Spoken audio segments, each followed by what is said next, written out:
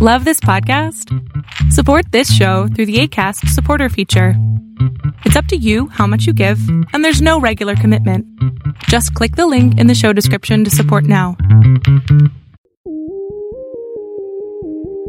Hello and welcome to a new episode of the Aronnax podcast, the show that focuses on the transformation of the maritime and ocean space. I'm Craig Eason, editorial director of Fathom.World, where the stories we cover on the podcast will be found with additional detail. So, a quick plug, visit the Fathom.World website and subscribe to the newsletter if you've not already done so. And also look on your chosen podcast app and follow, like and subscribe this podcast and let me know what you think. Now, everyone around the world, whether involved in a maritime or ocean industry or not, will know that COP26, the 26th meeting of the Conference of Parties of the UN Framework Convention on Climate Change, will meet in Glasgow. And the expectations are high for nations to up their game and show more commitments to meet the temperature targets of the Paris Agreement. This commitment will be in the form of nationally determined contributions. Shipping, so far at least, does not factor in them. The goal of decarbonising international shipping is still being left to the representatives of the member states who attend the International Maritime Organisation's environmental meetings. The IMO, of course, being another UN agency, just like the UNFCCC. However, that does not mean that there will be no place for shipping at COP26. In fact, shipping has been represented either by the IMO or industry players at earlier COP meetings, and Glasgow is no different. So now, let me introduce my guest for this episode, Catherine Palmer. Catherine is our industry's official climate champion. Her full-time role is actually at the UK-based classification society Lloyd's Register, but they, or rather the Lloyd's Register Foundation, has lent her out on secondment to the UN High-Level Champions team to be their shipping lead. So, hello Catherine, thank you for taking the time to talk to me. And I suppose my first question has got to be, what is your role and what are you going to be trying to achieve when you go to Glasgow? Thank you very much, Craig.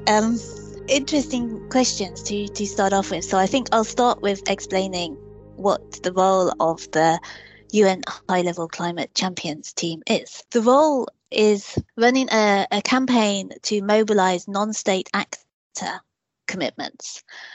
And this is the largest campaign that is going. There's about 4,500 members at the moment, and it's called the Race to Zero. And as I said, it focuses on non-state actor. So that is businesses, organisations, cities, regions. And so it really focuses on those actors that also have a vital role to play in achieving zero, and that's really the focus. So with that in mind, what is it that we'll be focusing on at COP26? It is about announcing those breakthroughs from the non-state actor part of the ecosystem. My role focuses on the shipping system, and I have counterparts that look at other system transformations that are needed in other industrial sectors, in cities and regions. And so there'll be a lot of activity from the Champions team across the 2 weeks. And as you're aware, the presidency has set out the themes for each day. And so we have Transport Day on the 10th of November. So that covers all modes of transport. So my colleagues in road transport and aviation and myself in shipping will be showcasing and announcing the breakthroughs from the non-state actors that have been made towards achieving the Race to Zero. So we have set out, in partnership with the Marrakesh Partnership, the climate action pathways that are updated pretty much annually. And the Transport Climate Action Pathway sets out the system transformation that is needed for the different transport sectors. So for shipping, we look at 5 different change levers, that being technology and supply, demand, finance, policy, and civil society action. And we have set out 2030 breakthroughs for the shipping system, and that is, the breakthrough is a 5% zero emission fuels in international shipping and 15% zero emission fuels in domestic shipping by 2030. So as I said, our campaign then focuses on achieving these 2030 breakthrough targets, which then set shipping on course for zero by 2050. So Transport Day will be a very busy day where we will aim to be announcing and launching some of the breakthrough actions and initiatives that the non-state actors have been taking to work towards achieving this 2030 target. So that's really what we will focus on. And I think one of the main objectives that the shipping industry wants to get from COP26 is really focused on the increased ambition. So increased ambition, resilience, mobilized finance, and system collaboration, sort of operationalizing effort to deliver system change are the main goals of COP26.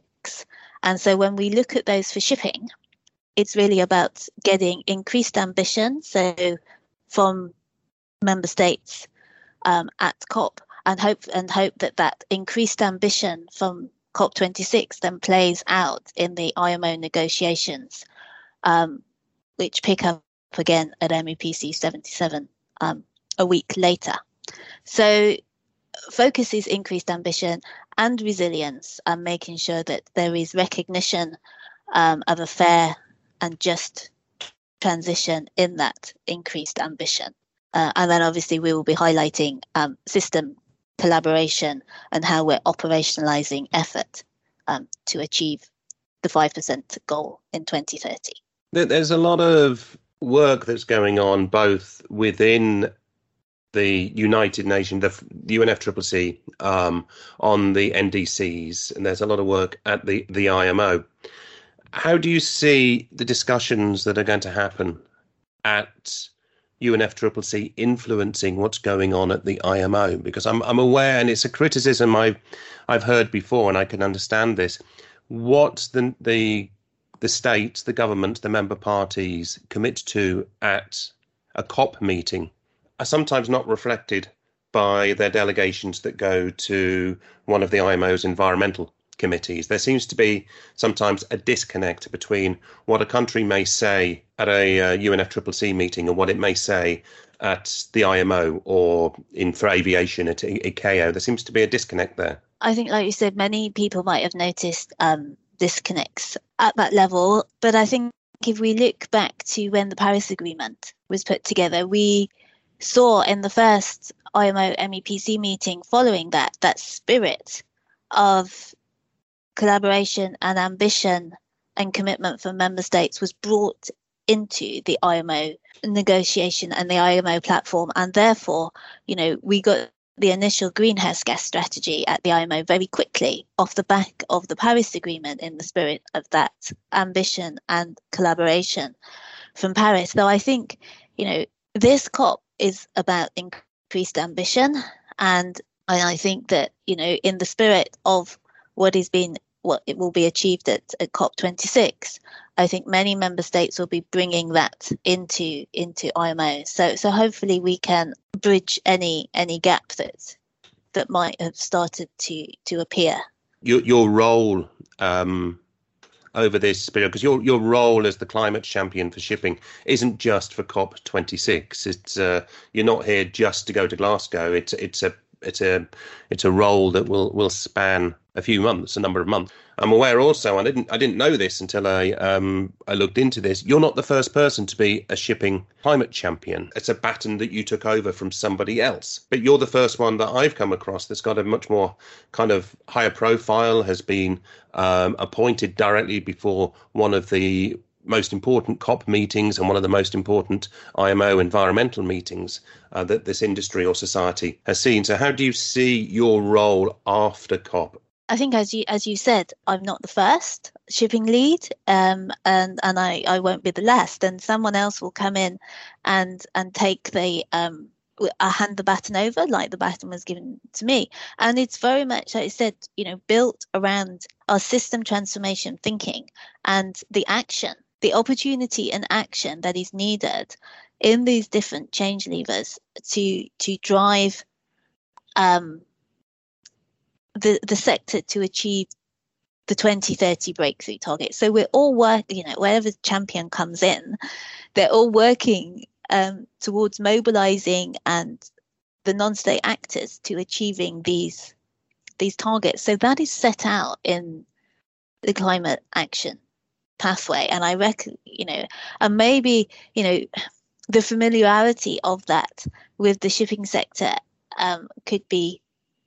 probably needs to be increased, because if we can all unite around a shared plan of what needs to happen to achieve that, we're all in this together, and therefore we're all working towards the same goal. And I think that's what we've tried to put out with the breakthrough targets, with the climate action pathways, with the action table that is needed, setting out those milestones of what's needed, by 2023, what's needed by 2025, what's needed by 2030, by the different actors. So sort of saying, so it's clear what the actors need to do and by when. And if we can all unite around this plan, then that really is, if shipping can achieve 5% zero emission fuels by 2030, that is a significant breakthrough that will really set shipping on track.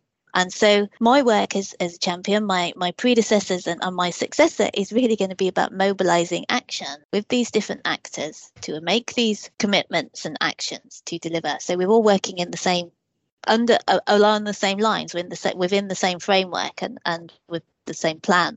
So it's very, I think one thing I would say that I've observed since coming in post has this climate action pathway and the system transformation is that landed within the sector, and I think that's why it's really important that we land that and everyone unites around one master plan. Do you think there is more unity around that yet? Are you seeing that happen? I see a lot of discussion and a lot of almost arguments about owning the definition, even of decarbonisation and net zero and different fuels. Do you find that there is work going on to be more collaborative and working together, or do you find there's still too much going on in terms of trying to claim some ground for oneself before we take the discussion further? I think as with anything, there was some terminology, that the sector needs to coalesce around, like you said, that to get a shared common understanding of terms like net zero or zero. What does that mean?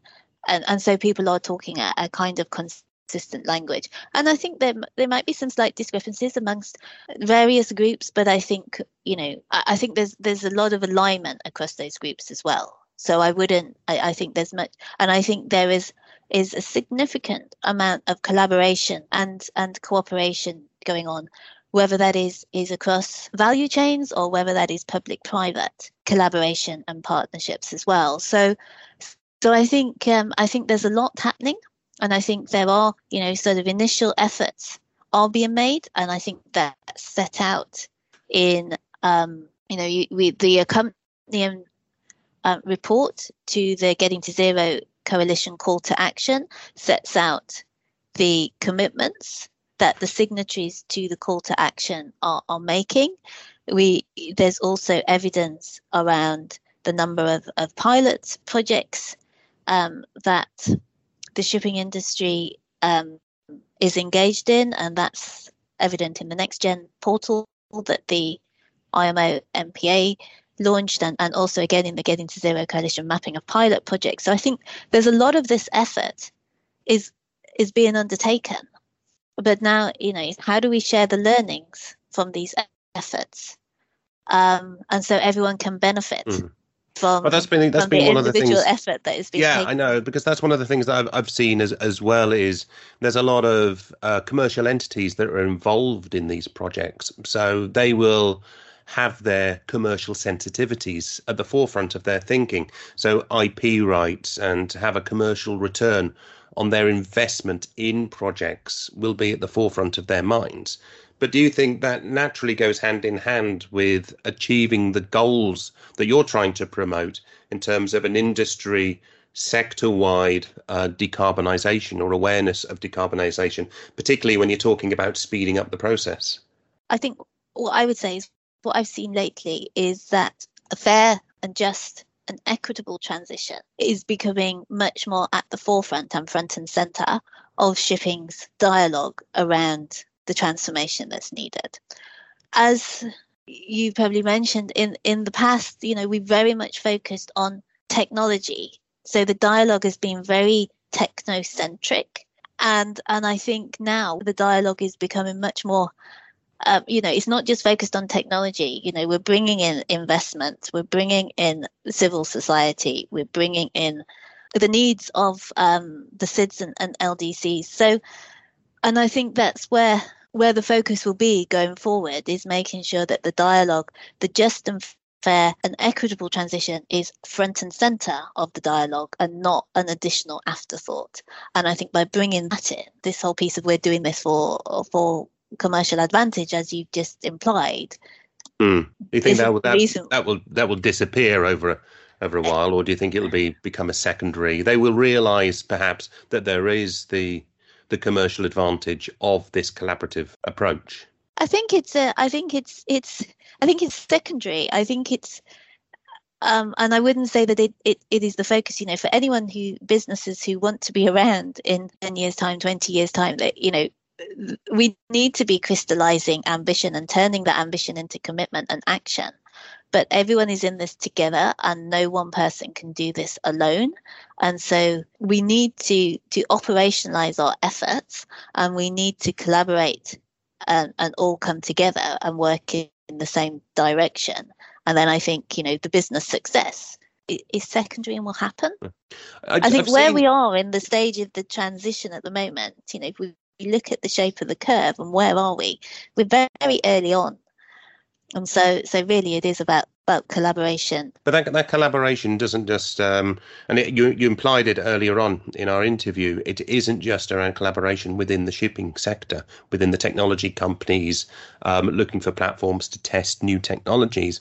It's about a collaborative kind of cross-system approach. And we've seen work with the financing, with the Poseidon Principles. We've seen the Sea Cargo Charter. We've seen how industry has begun to connect with other aspects of the whole chain, if you like. And you mentioned it earlier on about you and other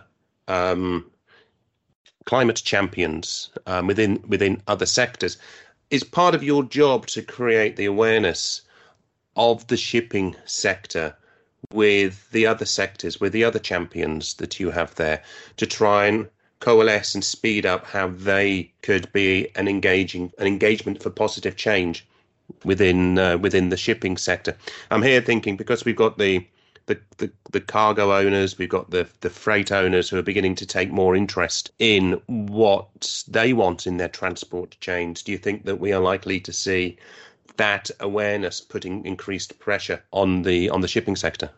Yes, I think in the Champions team, we all work together because there are those opportunities of cross. I don't know whether it's cross collaboration, cross fertilization of the activities and initiatives that are taking place in one sector can help with another. So that happens.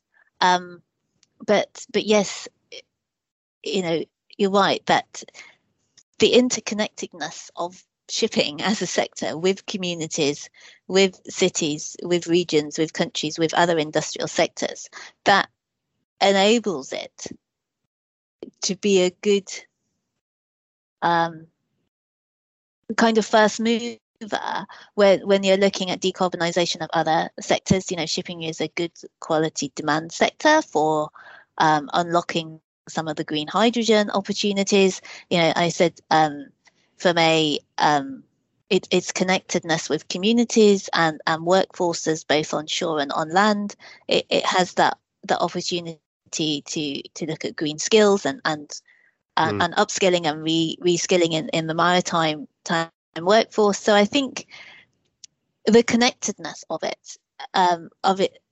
the sector, just by its nature, that's why we talk about these different change levers, and they're across the whole value chain, whether they are supply of energy through to end consumer of shipping services. So there's all these different pressures that are being placed, or increasingly going to be placed, onto the shipping sector as well. But given the pressure that is now on society, the UN Secretary General recently said code red, and last week he expressed a direct opinion at an international transport conference. He expressed an opinion that the goals so far, the targets that the IMO and ICAO are going for, are not aligned with the goals of the Paris Agreement. They're above 3 degrees warming, not the less than 1.5 degrees warming written into the Paris Agreement. There was also an event I listened to recently from one of the Transport and Environment, one of the lobby groups, that pushed the proposal that the Paris Agreement actually does not give the IMO and ICAO exclusively the right to, or the job of, decarbonising international shipping. And in fact, it's up to member states that they should be looking at shipping as part of their NDCs. Do you think that kind of pressure is going to be a positive pressure that will bring about increased activity, increase in the goals that the IMO is going to seek? Or do you think it's going to muddy the waters somewhat, and that shipping should be left with the IMO, basically? I think it's not an either-or choice between national, regional action and international. I think there's a combination of effort that is needed. And I said, if we look where we are today in shipping's transition, yes, we need a clear, unambiguous target for the shipping sector. And I think that is what we want to achieve from COP, around this increased ambition and a clear, unambiguous target that is given through the IMO. And so that then can set the direction of travel and provides that certainty for private sector and to mobilize its action, knowing that it's got clarity on the direction of travel. So first of all, we do need that unambiguous target, and we do need effective and meaningful policy measures, in place. But then at the same time, we also need to incentivize first movers, and we do need to have large-scale demonstration projects taking place. And, action to get those might be incentivized nationally or, sort of regionally or, sort of bilaterally between two different countries. And so it's a combination of action that is needed, some at the international level and some at the national level, because also if we get national commitment to decarbonize domestic shipping, again, it's any learnings that can then be transferred to international shipping. Like I said, we might have two countries come together to look at decarbonizing certain routes, but as a first mover to prove technology, then we need that action that can take place outside of the IMO. So I think it's about putting together that combination of effort and not just relying on everything to be done at an international level from day one. Catherine Palmer, shipping's appointed climate champion, talking to me about the expectations she has for COP26 and how it could influence the discussions at the IMO's MEPC, the Marine Environment Protection Committee. I'll hope to talk to her again, perhaps in the new year, after COP26 and MEPC 77, and I believe a well-earned rest on her part, hopefully to get her opinions of the decisions that have come from the policymakers in the meantime. Now, we've not heard from him for a while, but here's Nick Chubb from Thetius for his thoughts on the latest startup and technology news. Thanks, Craig. This week, we launched our latest State of Digital Transformation report, which focuses on the impact of the pandemic on the maritime technology sector. Some of the key findings from the report include that average daily data consumption per vessel increased from 3.4 gigabytes to 9.8 gigabytes between Jan 2020 and March 2021. 2021 also saw a post-pandemic bump in the adoption of digital technologies across the industry. We're forecasting that the sector will be 3 years ahead of pre-pandemic forecasts by the end of next year. Projecting ahead to 2030, the global maritime digital technology industry is now forecast to be worth $345 billion worldwide. In other news, Maersk Growth, the venture arm of the world's largest container carrier, has made an investment in Prometheus Fuels, a Silicon Valley-based startup that uses direct air capture technology to enable carbon-neutral fuels for shipping. Maritime intelligence platform Greywing has raised $2.5 million to continue its ambition to help ship owners and other members of the maritime community to make better critical decisions. Greywing's platform includes tools for crew change management, predictive reporting of potential risks like piracy and pandemic-related travel restriction updates. Alongside the raise, which included Y Combinator, Flexport, Signal Group and Motion Ventures as investors, Greywing announced the launch of a new solution that will help vessel operators to track carbon emissions created by crew changes. Finally this week, bunkering procurement startup Belugo and connectivity startup Frontem announced a new partnership. Under the agreement, existing customers of both companies will now have access to Belugo's online bunker fuel and lubricants platform on board the vessel. The plan aims to bring e-procurement directly to remote customers who are on the ship, simplifying the traditional marine fuel and lubricant sourcing process. Nick Chubb from Thetius ending this episode of the Aeronautics podcast. And remember, please subscribe and like this podcast. Let me know what you think. Visit the Fathom World website where you can read other stories on these topics as well as subscribe to our newsletter. And I'll be back soon with a new episode of the Aeronautics podcast in the next week or two. Until then, goodbye.